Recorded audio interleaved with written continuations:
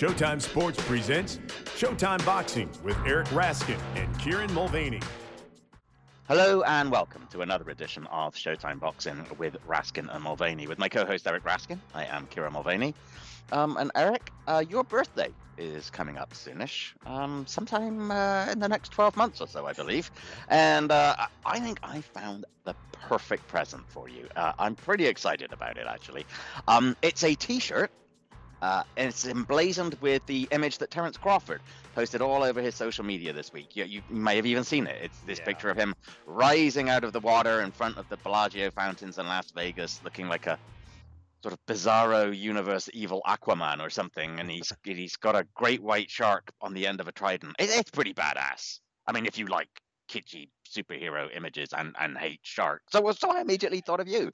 Actually, you know what? I'll be honest, I actually know when your birthday is. It is July 30th, when we will be heading home from Las Vegas. So I'm going to give it to you early during Vegas Fight Week if you promise to wear it on Radio Row, and specifically when we're interviewing Errol Spence.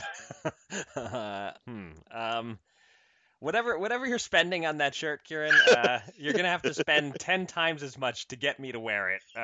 And that's just in my house where no one else can see me. If you want me to wear it in public, I think we're talking about 20 times as much. And well, let's go 50 times as much to get me to wear it while interviewing Errol Spence.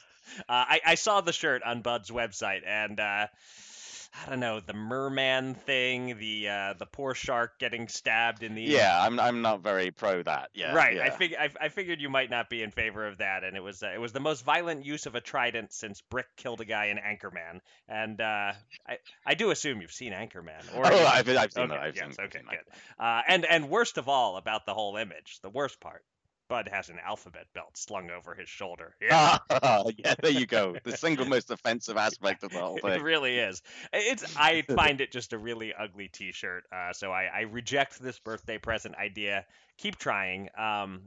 Assuming we are indeed sent to Vegas for this fight, perhaps you can just buy me a drink. That'll only set you back about $30 in Vegas. Right. Buying you anything now.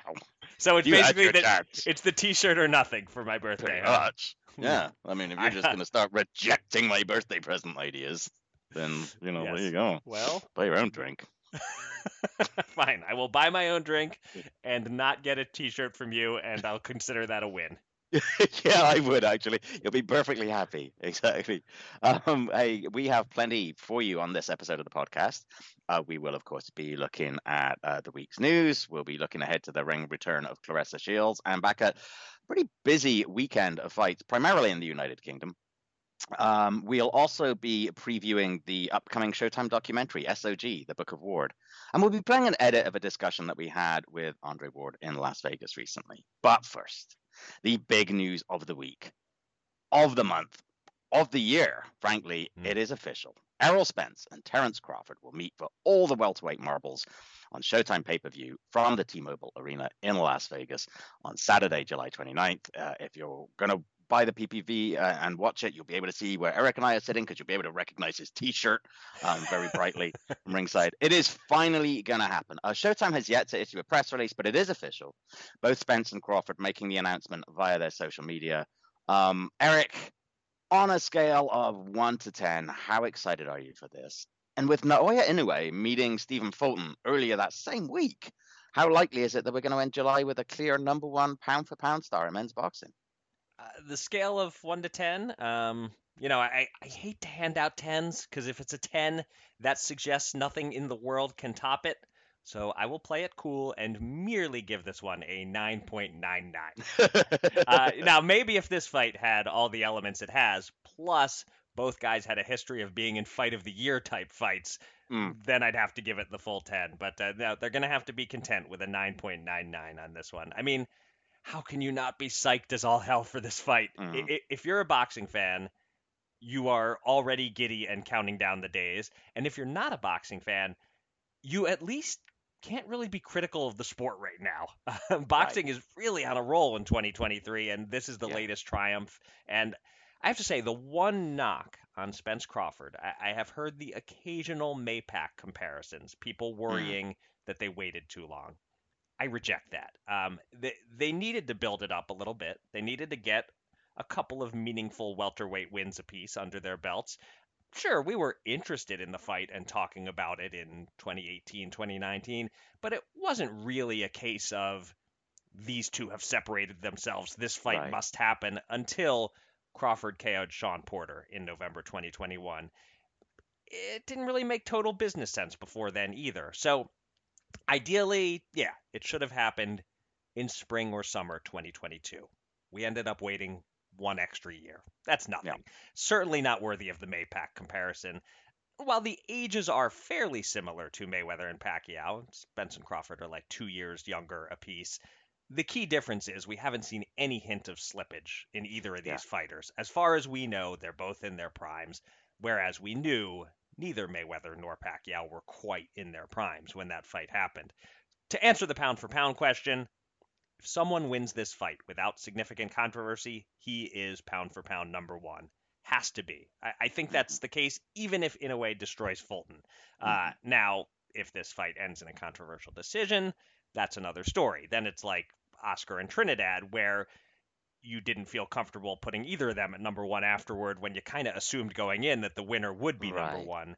But Spence Crawford, it's for pound supremacy. If we have a clear winner, then we also have an undisputed pound for pound king. So let me ask the same first question to you. What is your excitement level like for this? Are you running above 9.99? And I have a different second question for you though. You've stated in the past your objection to rematch clauses. There is one here. The loser has 30 days to decide whether to enforce it, and then it's an immediate rematch, meaning there's a real chance we get both Spence Crawford and Spence Crawford 2 in 2023. In this instance, are you in favor of the loser being able to force a second fight? Right, as you say, I'm under normal circumstances very much not a fan of rematch clauses. Largely because a lot of them are fights that don't merit them. Like, what the hell did George Kambosos do to merit a rematch, Right. for example, against Devin Haney? But there are very specific circumstances where I at least understand them and understand they're necessary to make a big fight happen, and this is one of those. One of the other problems I have with rematch clauses is that they force other contenders to kick their heels and wait their turn, but that's just not the case here. There's honestly no more opponents left who are ready for Spence and Crawford right now except each other. Right. Boots Ennis wants his opportunity, of course he does, but as good as he's going to be, he's not ready. Same for Virgil Ortiz. Mantis Stanionis might be ready in terms of ability, but not drawing power. As you mentioned just now, these guys have been ready for each other for almost a couple years now, and if they choose to end their careers by just facing each other twice or even three times, Right. so be it, right? If the fights are awful, fans will vote with their pocketbooks, but it's hard to imagine that they will be. Let them just keep fighting each other. Let them bash each other over the head with their walkers when they're 85 if they want. They've built up their careers. They've had very successful careers. They've been at the top. They've taken on all comers. This is their moment to now take the big fight that their careers have been building up to. So, look, it's taken a lot of effort by a lot of people to make this fight, including, to their credit, the boxers themselves, because it sounds like they were actively involved personally in making this happen. And if rematch clauses are an essential component of that, then this is one instance where I'm like, so be it. Right.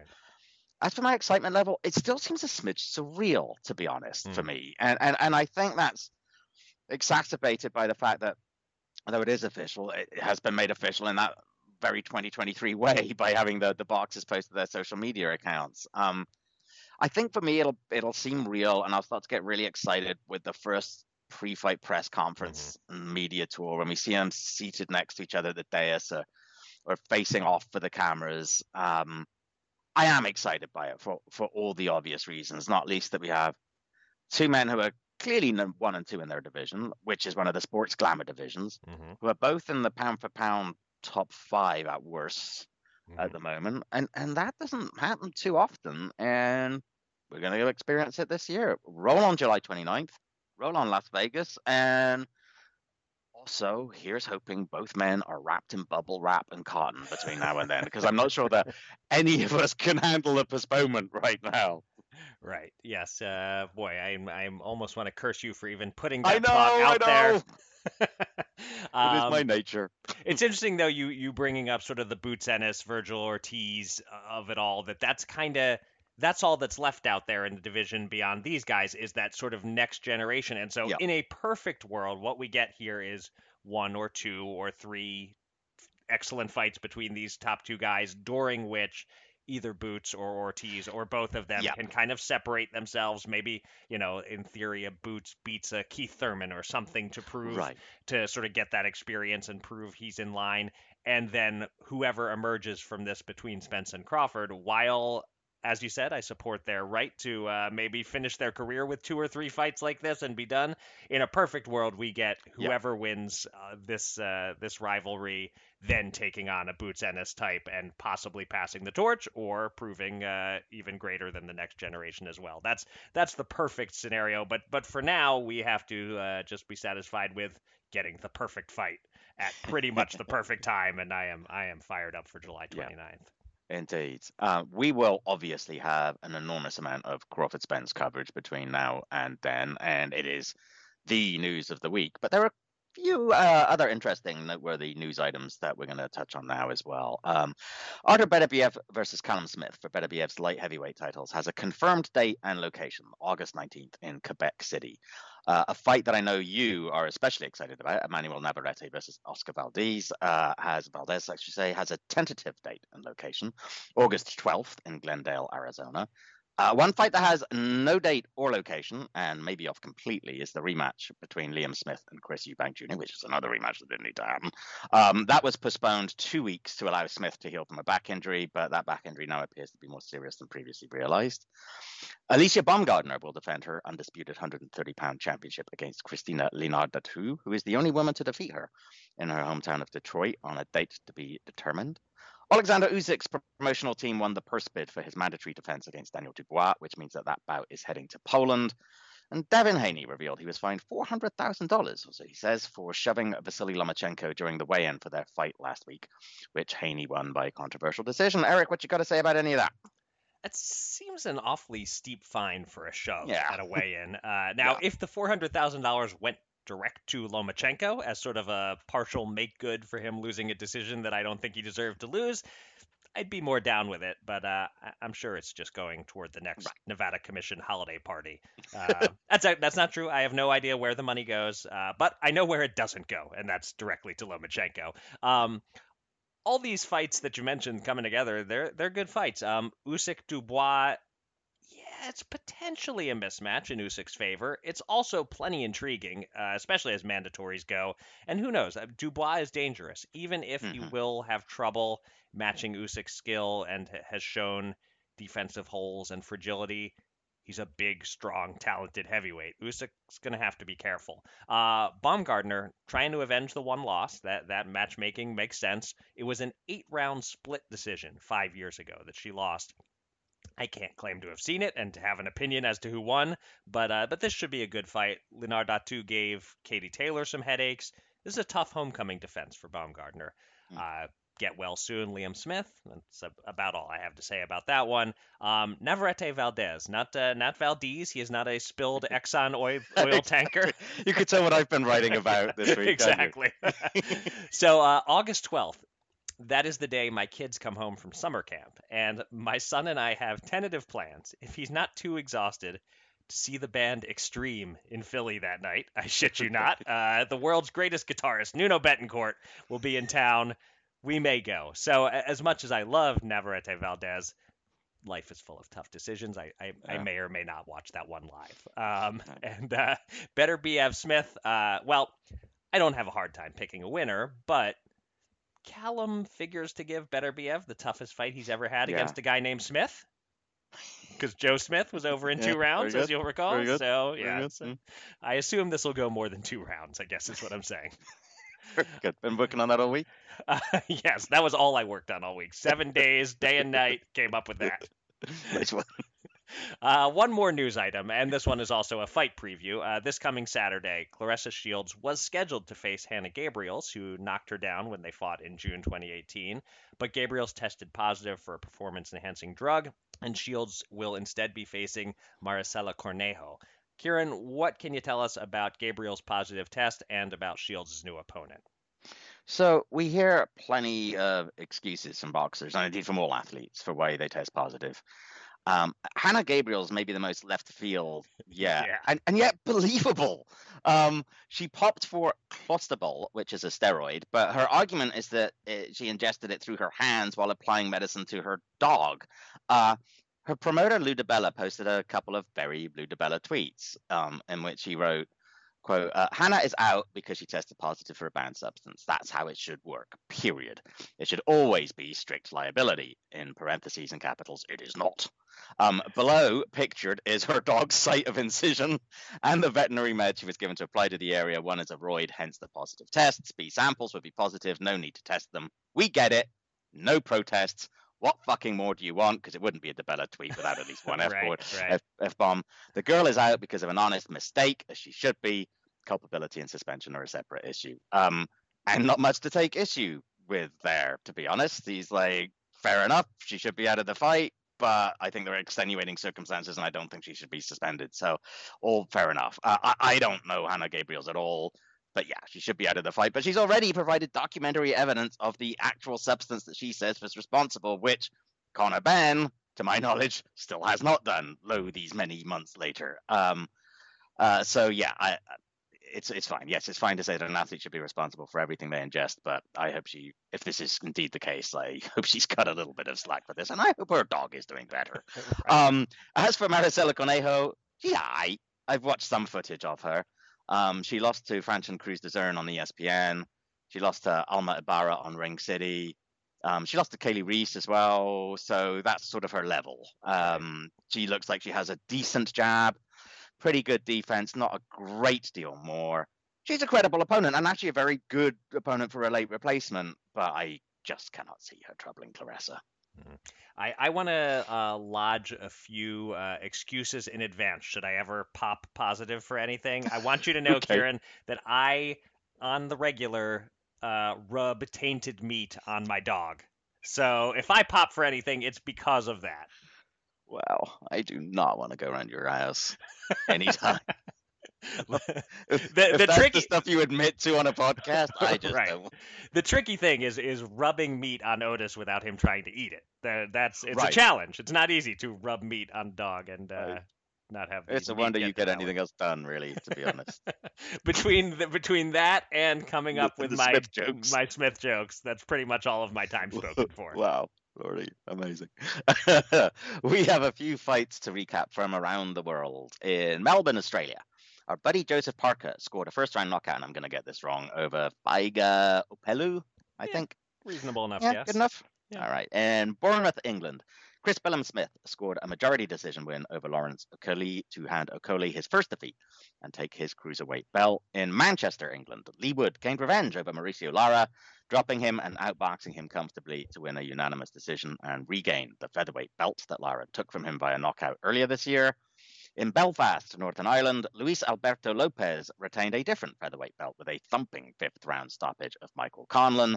And in Indio, California, Alexis Roca stopped Anthony Young in 5. Eric, anything leap out at you from that batch of results? Yeah, I want to talk about the two featherweight fights, although I'll just quickly say first that Okolie joins the Joe Joyce All-Stars, fighters that I was lower on than a lot of people, and the second that I decide, okay, you know what, this guy's actually pretty good, that's when he loses. I didn't actually get to see this fight against Billham-Smith, so I have no firm opinion on the scoring, but Okolie was down in the 4th, 10th, and 11th, and lost 2 points for holding. One judge had it 115-108, another 116-107. The third judge, Benjamin Rodriguez, 112-112 in a fight in which there were 3 10-8 rounds and 2 point deductions. I almost feel entitled to criticize that without having seen the fight. But moving on, the featherweights, the winners were both tremendously impressive in their own ways. Luis Alberto Lopez, first of all, thank you for winning me a pizza. The fight was right around even money, and the more I looked at it, the more I felt he should have been favored. But I certainly didn't see this dominance coming. He's really awkward. He throws these really quick shots that are sometimes super short and sometimes really long and wide, and you never know quite which is coming at you. But I jotted down in round one, Lopez is looking for the uppercut. It was clear that was a punch he was keying in on, and he hurt Conlon a bit with an uppercut in the third. We all missed half of round four because ESPN Plus is not the smoothest of streaming operations. And then in the fifth, boom, Conlon leaned directly into a right uppercut, and that was that. Mick Conlon's big weakness is that he has absolutely no defensive reflexes. You know, Lopez could like start loading up on a shot, and Conlon doesn't flinch or roll until it's too late. I think we all agree Conlon never had the tools to be a great professional fighter, just a good one, and he is/was a good one. But in retrospect, the war with Lee Wood, that was his one and only chance, really, to win a title. It didn't quite happen. I'm pretty sure it's not going to now. But I was so impressed with Lopez, and you had to be impressed with Lee Wood, but in a totally different way, as he boxed and stayed disciplined and really dominated Mauricio Lara, who just didn't have it at all on this night. Wood dropped Lara in the second round with an uppercut and never looked back. And the live betting odds were fascinating. They kept flashing them on the screen. Even though Wood was clearly way ahead on points, the odds didn't trust him. Lara was a minus 200 favorite at DraftKings through 4, which made no sense to me. And after 8, he was still minus 170, even though he couldn't possibly win on points by that stage of the fight. So the odds makers were saying he was more likely to knock Wood out in the final 4 rounds than not, even though Lara had gotten almost nothing done all fight. Just an unbelievably flat performance from Lara, truly inspired and sharp performance from Wood. And, maybe we should have a little debate between Wood and Lopez, who is the featherweight MVP of the weekend. But I've been talking a while already. So you let me know what's on your mind with these fights, and then maybe we can compare the two winners or say who we'd favor if they fought. Well, I did have a bunch of notes about the Billum Smith-Okolie scoring, but I'll throw them out now, seeing as you've covered that. Right. I didn't expect Wood Lara to be an almost pedestrian affair, but look, Wood boxed a very good disciplined bout. Really impressed with the way he handled it, and I think we said last week that he had to keep his concentration and fight the perfect fight from the beginning of round 1 to the end of round 12, and I think he did that. He was very, very good indeed. And Lara, honestly, let's be honest, he was poor. He weighed in 4 pounds over. 4 pounds. Yeah. And that seemed to affect him. Either that or he'd fallen so in love with his own power, understandably, that he figured he could be down 11 and a half rounds and still produce a winner. Last week, I was excited by the idea of them having a third fight if Wood even the score on Saturday. But after what we saw, I don't need to see that right now. No. And as for Conor, I agree with you 100%. He's good. And there are times where he's looked a lot better than I thought he was going to be when I was ringside for his pro debut, when he looked technically terrible. But I think, let's be honest, a lot of the hype for Michael Conlon was his F-bombs after losing that Olympic decision. And without them, perhaps he might not have come in with so much hype. Perhaps he would have had a little bit more of an opportunity to come in under the radar and develop himself a wee bit. I don't know. But I think that's a really good point that you spoke about there, about what his weaknesses are, because he's not too bad offensively at times. Right. He's got some nice movement, doesn't he? He throws his punches quite well, but it's like once he starts to get tagged a little bit, even the footwork starts to go too. Like you could see it from about the beginning of round 3, I think, particularly that he was just getting tagged. I think that's when you DM'd me that it was starting to not look good for Conlon. Right. Either during round 3 or when we had to find stuff to entertain ourselves because we couldn't watch the fight in the back half of round 4. And I just don't know that he has quite the resilience at that highest level. When he does get cracked, he gets done. But, obviously that punch was all the more powerful because he leaned right into that uppercut. As I mentioned to you over DM, I thought that Lopez reminded me a wee bit of Yuriorkis Gamboa in there. Just partly the build, but also just the nature of the way he throws his punches and where he throws them from, and with the hands down a little bit. He's wilder than Gamboa, but he's an interesting guy to watch, and that was a good, strong win for him.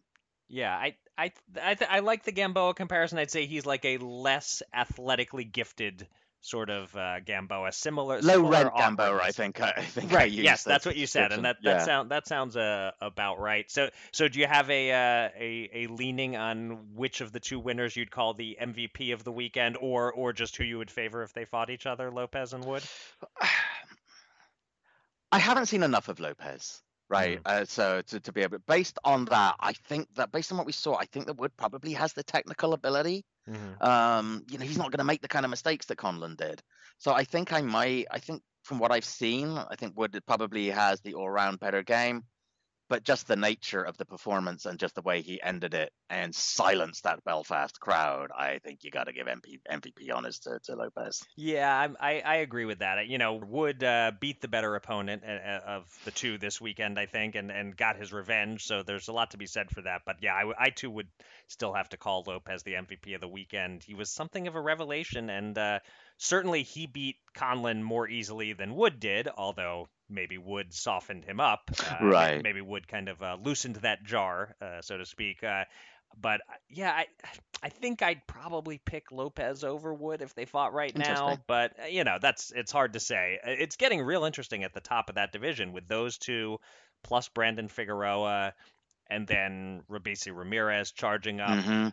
Although I remain not as sold on Ramirez as most people seem to be.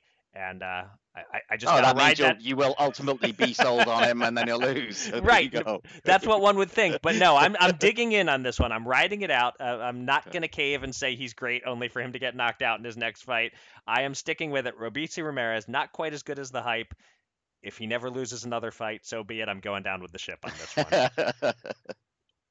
Okay, Kieran, it is time to play the fight game, and you don't even have Al Bernstein to help you out. You have to do it yourself. Not that Al proved all that helpful, but it was good to have someone to bounce ideas off of. I kind of like that. And there you go. And Al made a good observation about how once you know what the fight is, the clues all make a lot of sense. Yes.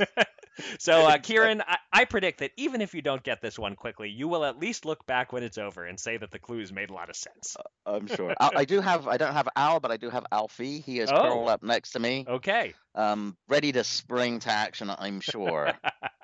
And all right, out. Let's see how much help Alfie can provide, how well he knows his boxing history.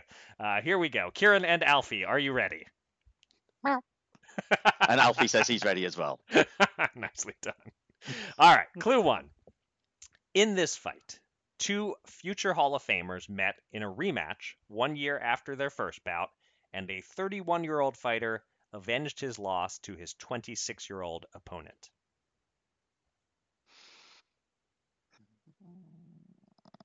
That's actually a perfect clue one. Gives you a little bit, but not enough. And once you do know the answer, you will look back and say, yes, that one fighter was 31 and that other fighter was 26 and they were future Hall of Famers. It made sense. I don't even want to take a guess. Okay, but, nothing coming to mind. No. Okay. Here comes clue two. This is going to give you, this is one of my classic clues that has some information and possibly has some clues buried within the clue. Here goes. Very well. It was a majority decision. Chuck Jampa had it even, 114-114, overruled by Patricia Jarman's 115-114 and Jerry Roth's 115-113.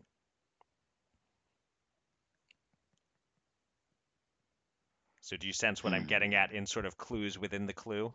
Well, it was in Vegas. Right. That's one of them. That it tells you it was probably in Vegas, and it was when Chuck Jampa was still judging. Right. That's the other thing, is it gives you a sense of the time frame.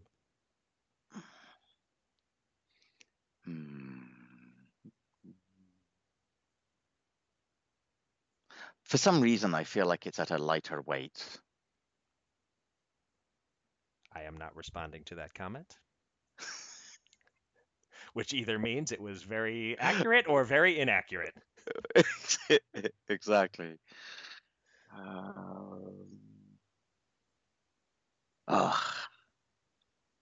So the two.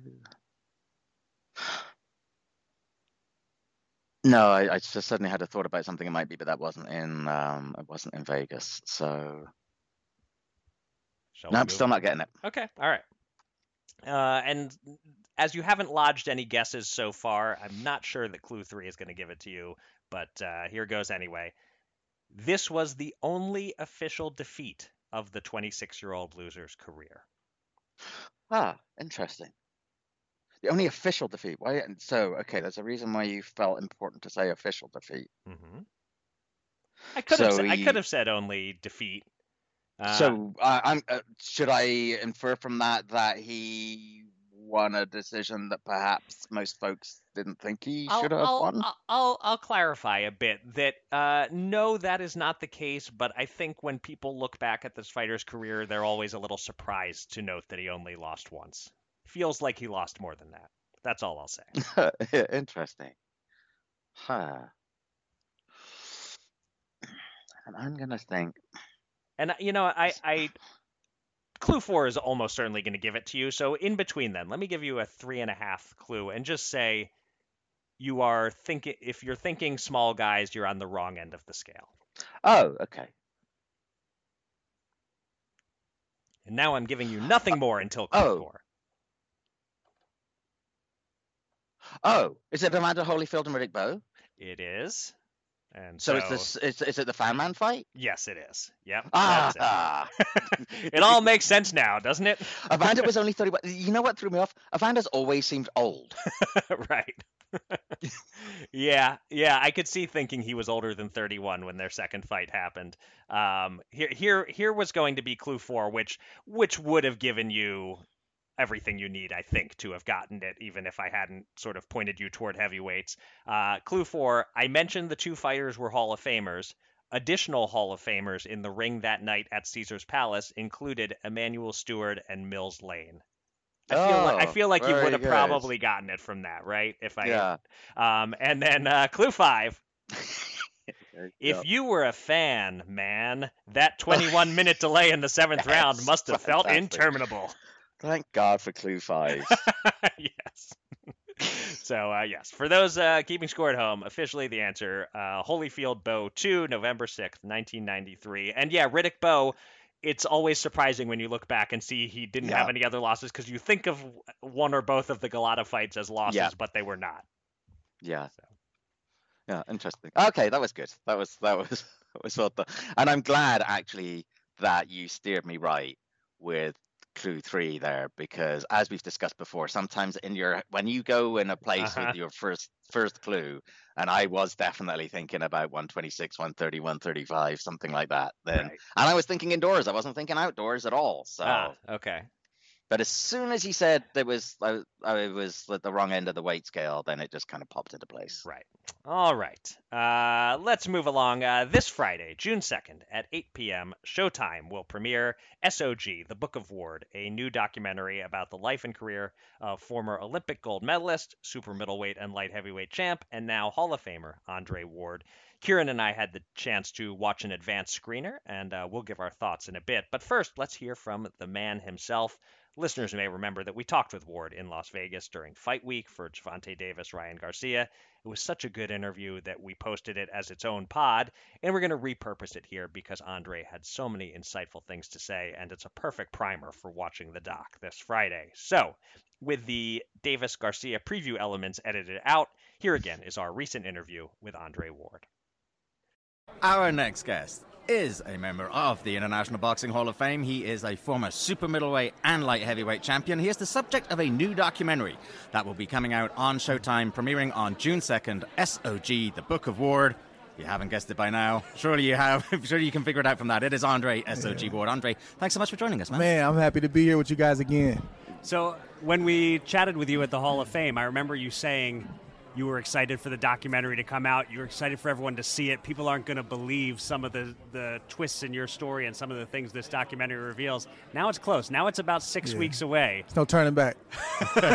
What's the excitement level for people to finally see this thing? I mean, I'm just happy that first and foremost, I kept my word to my wife, because this like started off like just being a vision, right? And I like dumped like 6 figures into the production, getting interviews and travel and a production team before we even sold it. So we're like, 3-4 years into the problem, like, trust me, we're gonna get that back. Like, just stick with me.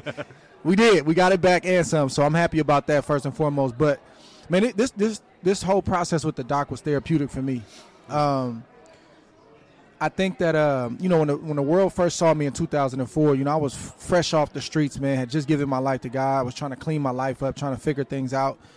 And I had studied the sport as a young fighter, and I didn't want to come in with the normal story. My parents were on drugs. I was struggling. I just kind of felt like, and I didn't even have the green light to share their story yet. And I wasn't ready. I wanted just the media and the fans to embrace me for who I was. But I knew in the back of my mind that I'm going to probably tell this story one day, and I want it to be in my words. That day is here. It is a little scary, to pull back the cover in depth the way that we have. But it was necessary, man, because it gets to a certain point where now you're not sharing your struggles and the things you had to overcome in your family and in your personal life. It can start to become selfish if you don't want to share it. And that's what pushed me to that point. I feel like during your career, like the broad strokes were out there. I remember there being some talk about your father's drug problems and stuff. But so was it kind of frustrating to you that people didn't know the whole story? It got to that point at a certain point. And this, for most of my career, I was content. Just like, it's not for public consumption, at least not right now. It started to feel, I started to get discontent when, I mentor a lot of young guys. And it would get frustrating because they would be going through things, and I would give them the old, man, I know what you're going through. And they didn't really believe me. And I went to my pastor, and I was like, man, I'm trying to talk to these guys, and, man, they don't get the fact that I probably done more than them. He's like, Dre, you got to kill the image. And I didn't get it at first. He said, no. Who you are is real. But it's not who you've always been. It's okay to tell that story. You got to kill that image that they have of you that you've never been through anything. So that was the catalyst of me feeling like it's time. You mentioned that it's therapeutic, but doing an autobiographical thing can be very, very hard work. Oh, my goodness. Did you find yourself, like, at any times like, okay, I've peeled back this layer, that's enough, and then maybe you realize, no, that's not enough. I got to pull back this layer and this layer and this layer. Often. Often. I felt like I was willing to be open initially, or I wouldn't have done this. You can't, the verbiage in the doc space is puff piece. You don't want to create a puff piece. Oh, he was great, a champion. You got to talk about it. So I knew that going in, but it's amazing how naturally just in the interview process or when other people in my family were getting interviewed, like it just starts to go there, right? So it's like, all right, we got that on that interview, or I've said that thing. Now the question is, do we cut that in the doc? So it's like, first it's, do we speak about it? Then do we cut it in? And there were some challenges where there were things that I'm like, I don't know. And the team's like, I think we need to have this. And I would give in. I say, let's do it. But I'm excited, man, because when I first started out with this process, I told Spring Hill and Uninterrupted, LeBron's company, and Maverick Carter and all those guys, and Showtime, like, I want this to be a human interest piece. This is not it's not a 30 for 30 or a sports doc. Like, I want this to be something that a grandmother can pull something from a mother, an athlete, and I think we nailed it. Okay. I think we nailed it. And right before we started recording, you mentioned that Kieran and I appear in the documentary interviewing you at the Hall of Fame. It makes me a little nervous that you really didn't have that much material that we made the cut. Or the interview was that good. You guys asked some really important questions. We'll go with that one. Yeah, Let's go with the latter, yeah. I'm looking at this tattoo on your arm. So Andre Ward Jr., when he was born, a.k.a. Boss Man. Yeah, my dad used to call him the boss because he was so big, man. He was huge. And my dad used to pick him up and call him the boss, and yeah, it's just one of those things. Okay, I wasn't sure if it was like sometimes you have sort of that real strong-willed kid who runs the house. Was that some part of life the boss too? That too. A little bit. All right, but so I assume your family is a big part of this documentary too. How did they feel about being involved? They were pretty open. You got to realize, like, my kids and my wife, they've been around the limelight and stuff for my kids all their life.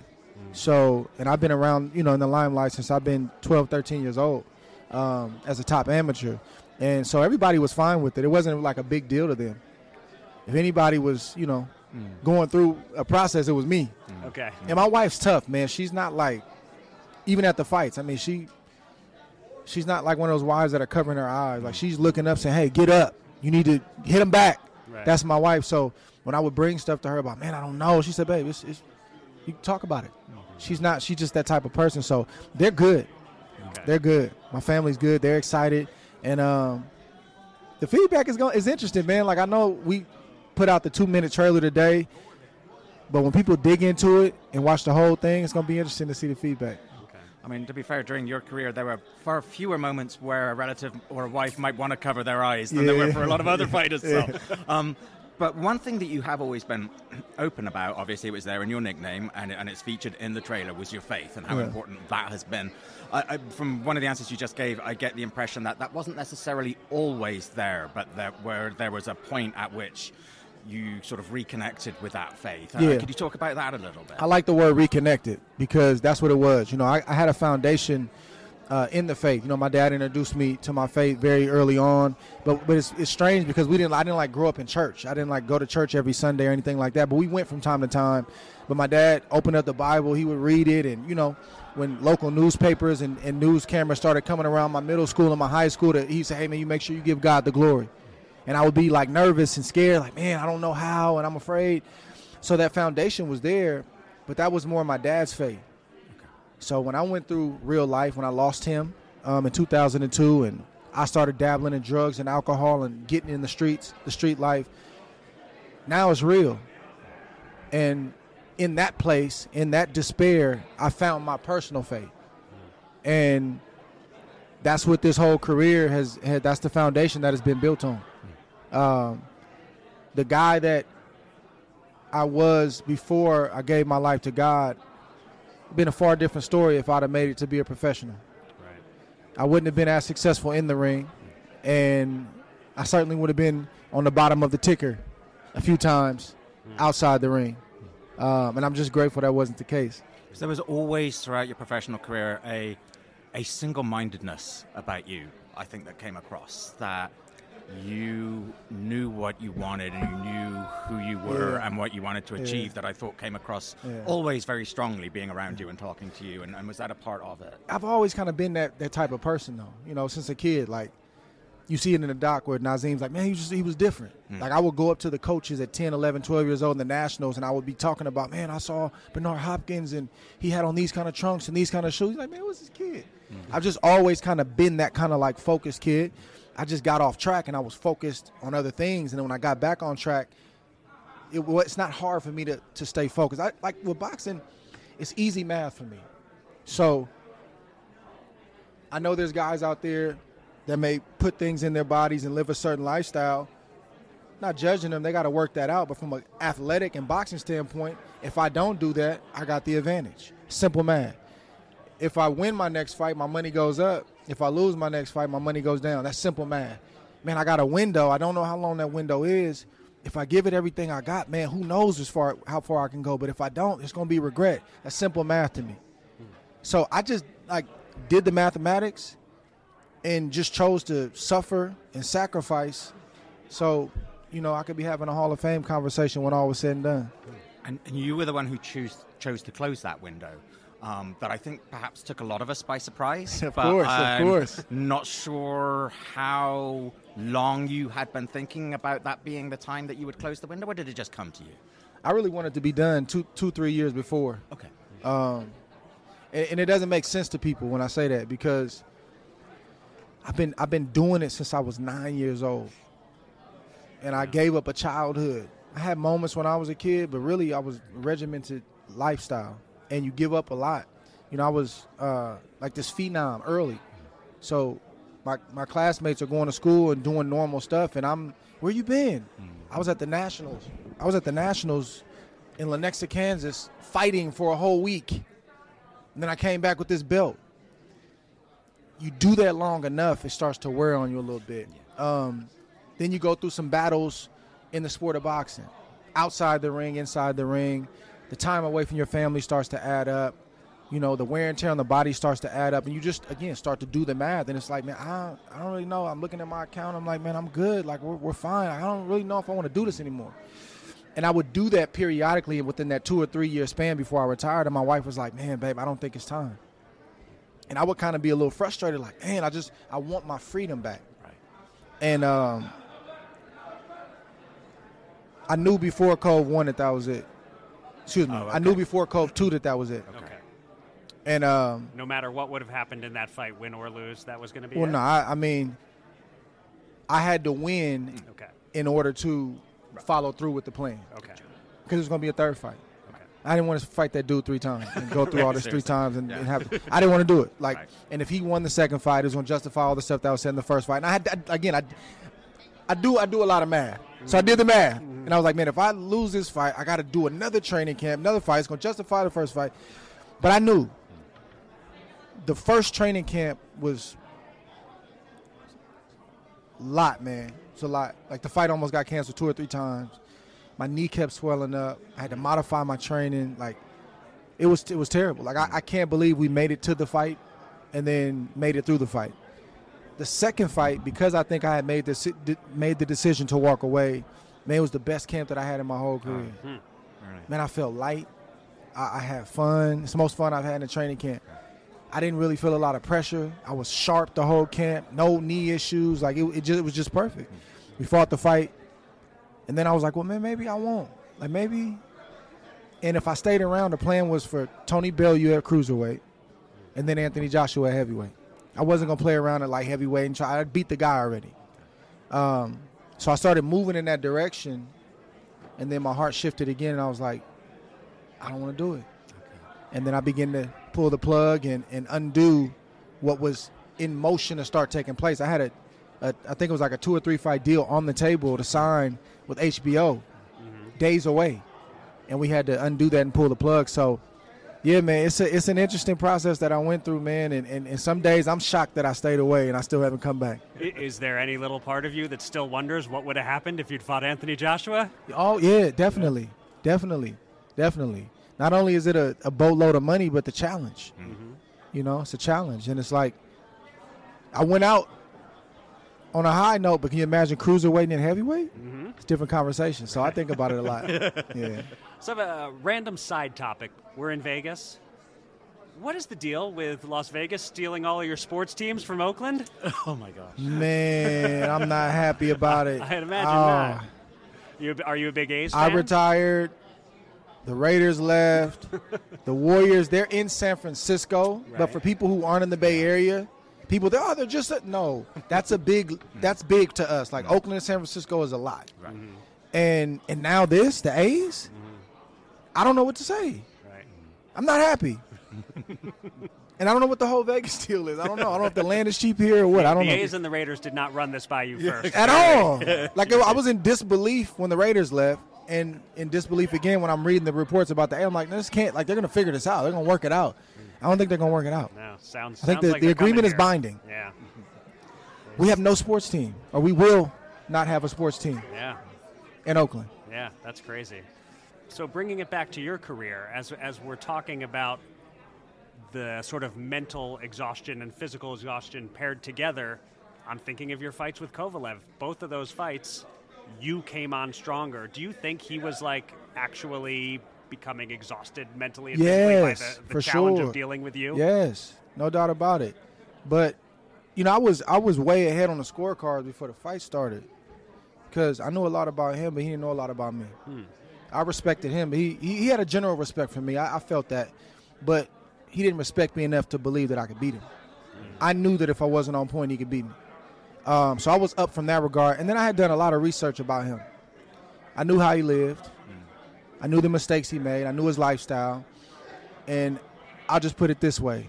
It wasn't conducive to an athlete's lifestyle.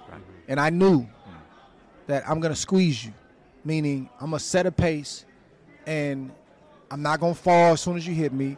And I'm going to take you to deep water. And for him, deep water was right around the 5th or 6th round. And if he could get past that, then we're going to go into deeper water. And I just knew he couldn't mentally and physically withstand that. And that's why you've seen him kind of fall apart from the second round on. He had some good moments. You know, I'm not saying I just blew him out from the second round on, but he couldn't keep pace. He just slowly started to fall behind. That's the psychological stuff. That's the mental stuff. Like, you could see Kovalev thinking he's not following the script. You can see that. Right. That's draining. And that goes from psychological to physical. The script was you were supposed to stay down in round 2, I think. And you can see when he knocked me down that the skip he had, I knew it. I got up though. Right. I got up.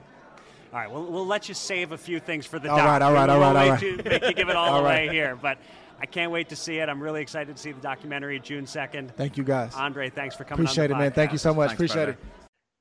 So that was our chat with Andre that you may have heard before, but was absolutely worth hearing a second time. I'm still finding myself wondering a month later how he would have done against Anthony Joshua. That fascinates me. Probably a bridge too far size-wise, but we'll never know because Andre Ward retired when he wanted to retire with all the faculties and money required to put together a comprehensive documentary about his life. As I said, Kieran and I had a chance to watch it already a few days before the rest of you commoners. Certainly don't want to spoil anything for the listeners, although it's a documentary. It's real life. You come in pre-spoiled on most of it if you follow boxing. But anyway, without ruining anything for those who haven't seen it, Kieran, what are your thoughts on SOG, the Book of Ward? I enjoyed it. I will say, if you don't know who Andre Ward is, I'm not sure that you'd have a very compelling reason to sit down and watch this, especially since it's quite long. I think it clocks in at like 104 minutes or something. Right. But if you do, if you have any sense at all about boxing, about Andre Ward, I found it quite compelling. Andre's always been a unique presence and personality within the sport. He's always been someone who wanted to march to the beat of his own drum through much of his career. He didn't particularly want to do media, didn't particularly want to make himself available. I interviewed him quite a few times with HBO in the latter part of his career, and he could be a bear, especially during fight week. And you combine that with the fact his style could be one that was difficult to fall in love with. It was a difficult style to fully appreciate unless you knew what you were watching. And so he probably, as a result, didn't quite have that breakout, wasn't quite as beloved as perhaps his talent deserved. And the documentary talks about that. And it addresses that. And it shows also, I think, that there was and is a side to him that a lot of people missed. When you could get him to talk, he was an extremely self-possessed and self-confident man, but he's an interesting and thoughtful and intelligent one too. And I started to get to know him a little bit when he began commentating for HBO, and I'd sometimes sit in on fighter meetings, and he was never exactly Captain Chuckles then too, but he could be, really kind of insightful and friendly. And I think since he's been a full-time broadcaster, he's really mastered the art of interviews. And honestly, I think the two that you and I have done with him, the one we just heard and the one at the Hall of Fame, I think they're two of the best interviews we've done on this podcast. I think they're great, and that's because of him. If you're looking for a very critical piece, this documentary isn't. It does address the criticisms of him, but everyone who's interviewed has positive things to say. There's commentary from Sergey Kovalev and Karl Froch, for example, but that's from existing footage. They don't sit Kovalev and Froch down. I did chuckle, mild spoiler alert, I did chuckle when he described Froch as the most annoying opponent he'd ever had. Yeah. And I thought of you because I'm sure we might say something similar about him as a podcast guest, honestly. There are, again, a couple of very mild spoilers. There are some definite highlights for me. Marshawn Lynch's interview segments are so Marshawn Lynch. Yeah. It's like they found the best Marshawn Lynch impersonator and said, go out there and dial your performance up to 11. It's fantastic. I love it. If you like to play Jim Lampley bingo when he's being interviewed for a piece, you will not be disappointed. I was very surprised to see Michael Jordan interviewed because he rarely assents to interviews, especially about people not named Michael Jordan. And of course, we're in it.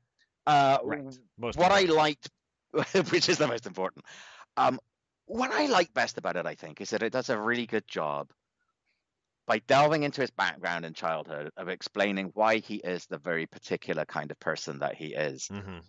I think it would be. I was also struck by it had some early footage of him as a youngster, and boy, he's Andre Ward. He just came out of the mold as Andre, didn't he? Just the way he talked, the way he looked as a child. It's like, wow, you almost came out fully formed. I thought that was absolutely fascinating. I think personally, it would be very hard to come away from this documentary and not like him. Personally, that was also one of my takeaways. Yeah, and that's the way I feel about him IRL now as well. Having sat down with him a couple times, it's like impossible not to like him, even though I too recall a time when he was not so media friendly, when you wanted an interview with him and you kind of got the runaround until finally they would say, nah, not going to bother. And now he's, there's nothing not to like about this guy as far as I can tell. the first half hour or so was the strongest part of the doc for me. All the stuff about Andre's childhood that, as you said, gives you a sense of how he became, who he became. And there's just lots of details in there I didn't know, and such amazing footage of young Andre in the gym with Virgil, to see him boxing at like age 12 or whatever. I really love that. And on a related note, Virgil Hunter is the true hero of this story. Yes. Have you met Virgil? I don't think I have, actually. All right. I worked with him on one CBS card in 2015, and we spent a lot of time together that weekend. Just a great guy, and I really hope we can have him on the podcast sometime. Kind of surprising that we haven't found a way to do that yet, but he's a great guy, and I think comes off deservedly very well in this documentary. By the way, I And just lied to you. Of course I've met Virgil. I've interviewed him. Like, oh, not like we've never gone to the movies or anything. okay, but you have interviewed him. That Okay. was just a flat out lie. I apologize for that. I try not to lie too often in the podcast, but that was a lie. All right. You Now you know. You can trust nothing Kieran says ever again. Nothing at all. Nothing at all. My only other note, because I want to stay away from, obviously spoiling it and Right. ruining anyone's enjoyment of it, but I do have to note that for the Kovalev rematch, if this had been an unauthorized biography, a documentary that Andre wasn't in control of, the story of that fight would have been told differently. Yes. There was one element there that to say it was glossed over would be an understatement. But the perks of creative control, I guess. Yes. Yeah, indeed. All right. To close out this week's podcast, it is time for this week's top 5 list. Some months ago, you tasked me with coming up with a list of the 5 fights I most wanted to see between whom I had dubbed the 4 princes: Ryan Garcia, Gervonta Davis, Teofimo Lopez, and Devin Haney. My number 1 choice has happened. We've seen Gervonta Davis against Ryan Garcia. So with Teofimo Lopez now camped in the 140-pound division, Haney threatening to join him, and the likes of Shakur Stevenson now very much in the frame, you asked me to revise the list to include any or all of the fights I would most like to see in both the 135 and 140-pound divisions. I did decide that I wanted to try and keep the 4 princes in this. So each one of them does have 1 entry, at least, in here. But there's one pick that doesn't feature any of them. Okay. But anyway, here we go. And number 5 is that one pick. And I put it in there because, oh my Lord, once it occurred to me, how could you not want to see it? It is Gary Antoine Russell, 16-0 with 16 KOs, versus Subriel Matias, 19-1 with 19 KOs. I mean, come on! How has this not even happened yet? Let's make this happen. Matias has an alphabet belt too, for what it's worth. Both are regulars on Showtime. I honestly hadn't even thought about this matchup as a possibility until you gave me this list and gave me this task, and I sat down and looked at the lists of rankings, and it just leapt out at me, and I had to double and triple check to figure out why it hadn't been made. An incredibly dangerous fight for both men, an incredibly exciting fight for fans, and potential huge upside for both guys. Let's do it. I mean, good Lord, what's not to love about this fight? Why isn't it happening now? Yeah, I love that, and it hadn't even occurred to me while putting my list together. But now that you mention it, it's a great fight. I did, Subriel Matias was very much on my radar as I put my list together, and I thought about some matchups for him, but somehow this one didn't occur to me. Fantastic matchup, fantastic fun fight, and just gives you a sense of A, the depth of these divisions, how many guys there are to consider, and B, that no 2 lists are going to look exactly the same for this assignment, because that one wasn't even on my radar, but it's a great number 5. Yeah. All right. Number 4 is one that, in a sense, doesn't make any sense, at least to one of the people involved, but it would be interesting for folks like you and me. It's Frank Martin against Ryan Garcia. There's no real reason for Garcia to take this fight, at least not right now. And again, he actually also might be on his way up to 140 pounds himself. But this would be a tremendous opportunity for us to see just how good Martin is. There's risk for both sides. If Martin lost to Garcia, it would suggest that maybe he isn't quite at the level many of us think he is, or at least not yet. If Garcia were to lose to Martin, he'd really have to go to the back of the line and start all over again, which actually, honestly, I don't think would be a bad thing for him to do. I think it would be a terrific potential crossroads fight. It's not the biggest appeal fight for Ryan Garcia, and I'll touch on one that obviously is later on. But I think it's the kind of fight that you and I would get excited about. Mm-hmm. Like, I could just see us getting really dug into a preview of this fight and being pretty excited about what it would tell us about both guys. Yeah, that's a spectacular matchup that, again, hadn't really crossed my mind. I have some Garcia fights in the mix here. I have some Martin fights in the mix here. I did not pair the two of them up with each other, but you just can't go wrong mixing and matching a lot of these top guys at 35 and 40. Yeah. Number 3, well, it's a good thing I want to see this, because it's happening in like 2 weeks. Right. It's just Taylor Teofimo Lopez. And there's similar kind of things at stake here as in the one I just mentioned. A loss for Teo in particular, depending on how it happened, could be shattering. He was on top of the world when he beat Lomachenko, but since then it's been spiraling a little bit, and some of that's not his fault. It's remarkable he even made it into the ring against George Kambosos, given the health issues he had going in. But other elements, such as the seeming chaos in his camp, the sort of quasi-racist rants that he's gone on, those are kind of his fault. I still think that if he can get his act together outside the ring, he can continue to be a real force. But Taylor, notwithstanding the close call against Jack Catterall, is good, damn good. And he's not the guy to be facing when all is not quite as it should be. I really hope that Lopez is going into this with full strength, full focus, with everything together, because I'm genuinely excited by this fight. It's a bummer that, like your potential Navarrete Valdez fight, I'll be on the road when it happens, so I'm not sure I'll get a chance to see it live. I'm a little surprised it doesn't seem to have quite caught light the way that it should, especially with only 2 weeks out. Maybe because there's so much happening in the sport, it just hasn't had the space to breathe, and give it another week and it will.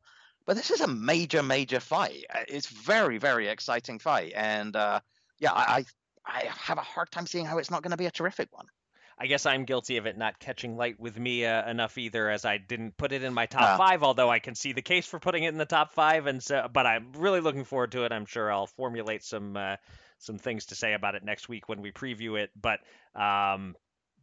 here we are, three entries into your top 5 with 0 overlap so far. I don't think that will end up being the case. I'm pretty sure that my number 1 will be somewhere in your top 2, but maybe not. Maybe we can go a full top 5 without any overlap. As George Foreman said when Roy Jones dropped Virgil Hill with a body shot, unheard of. Unheard of.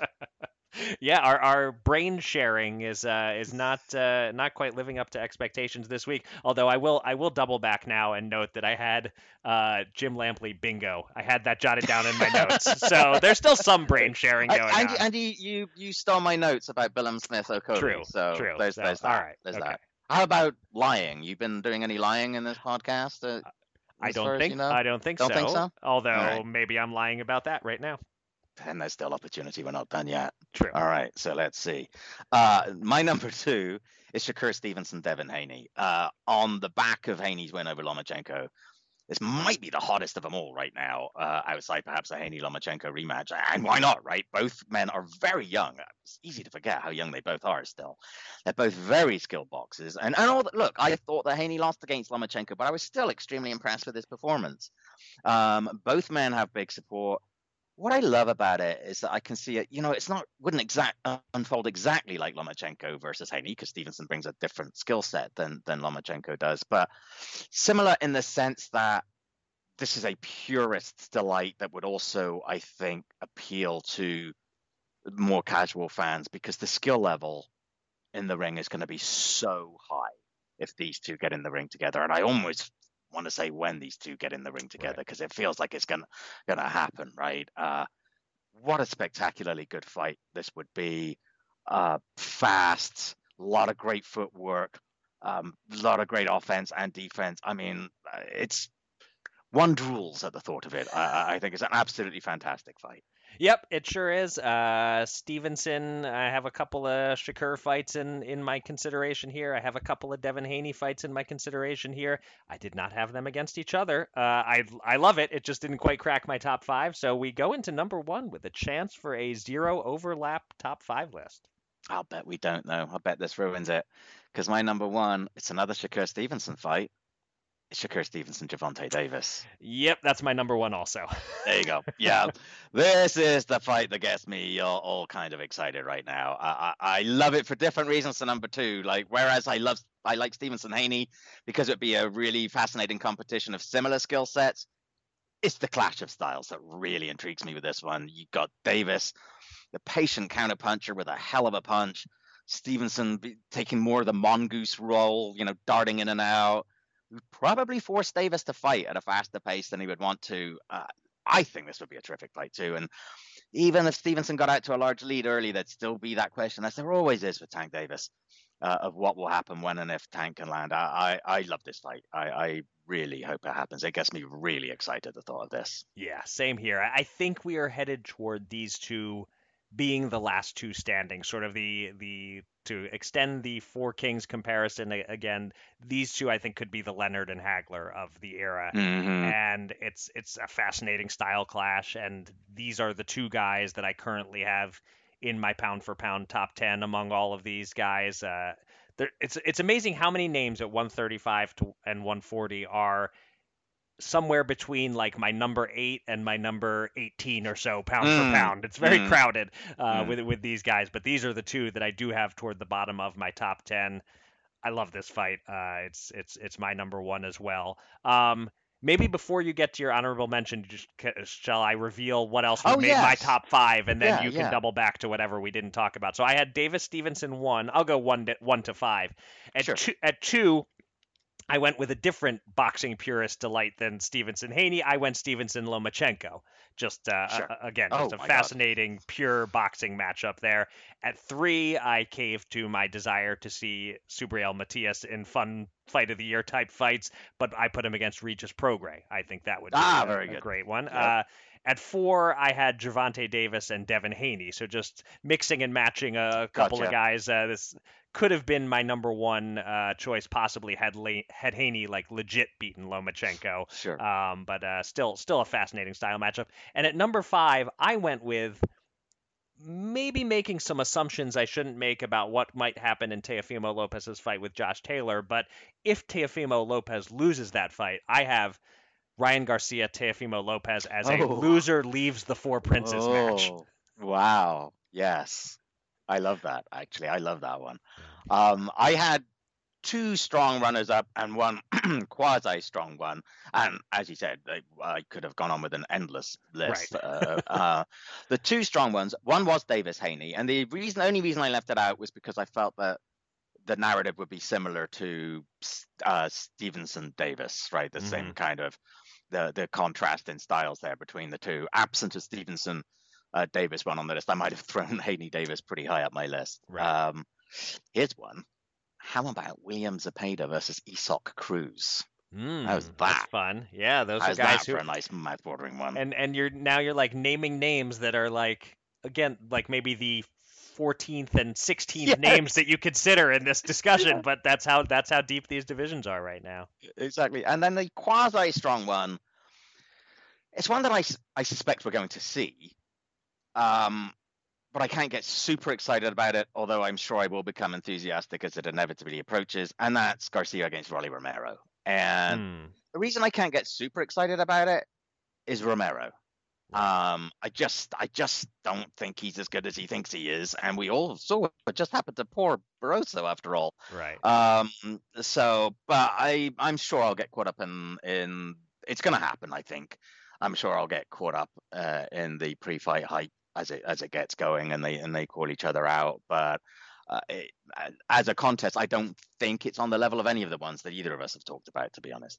Right. As an event that can be hyped and sold, it's near the top. As a pure match of top boxers, it's a little lower than the rest of these. Agreed. Exactly. And oddly, I didn't come up with anything for Regis Prograis, partly because when I looked at it, I realized, my God, he's faced so many of the good ones already. Right. But yeah, I actually had the winner of Taylor Lopez, even if it's a rematch with Josh Taylor, because that was still a pretty close fight, even though he lost that one. And I think Prograis might have improved a little bit since then, actually. Yeah. Would be pretty high on my list. So, and yeah, one could have kept on going, but that was what I came up with. All right. Well, I think we should basically keep coming back to this topic as a top 5 list every 6 months or so, because it's going to keep evolving. Yeah, and like you said, and the depth is so great that, yeah, exactly. And how many princes did we decide was going to be the title of this book that I'm going to spend years writing? I think I said 82 princes last year. Yeah, that sounds about right. All right, that will do it for this week's edition of Showtime Boxing with Raskin and Mulvaney. Do not forget, SOG, the Book of Ward, premieres this Friday, June 2nd at 8 p.m. on Showtime, so be sure to check it out.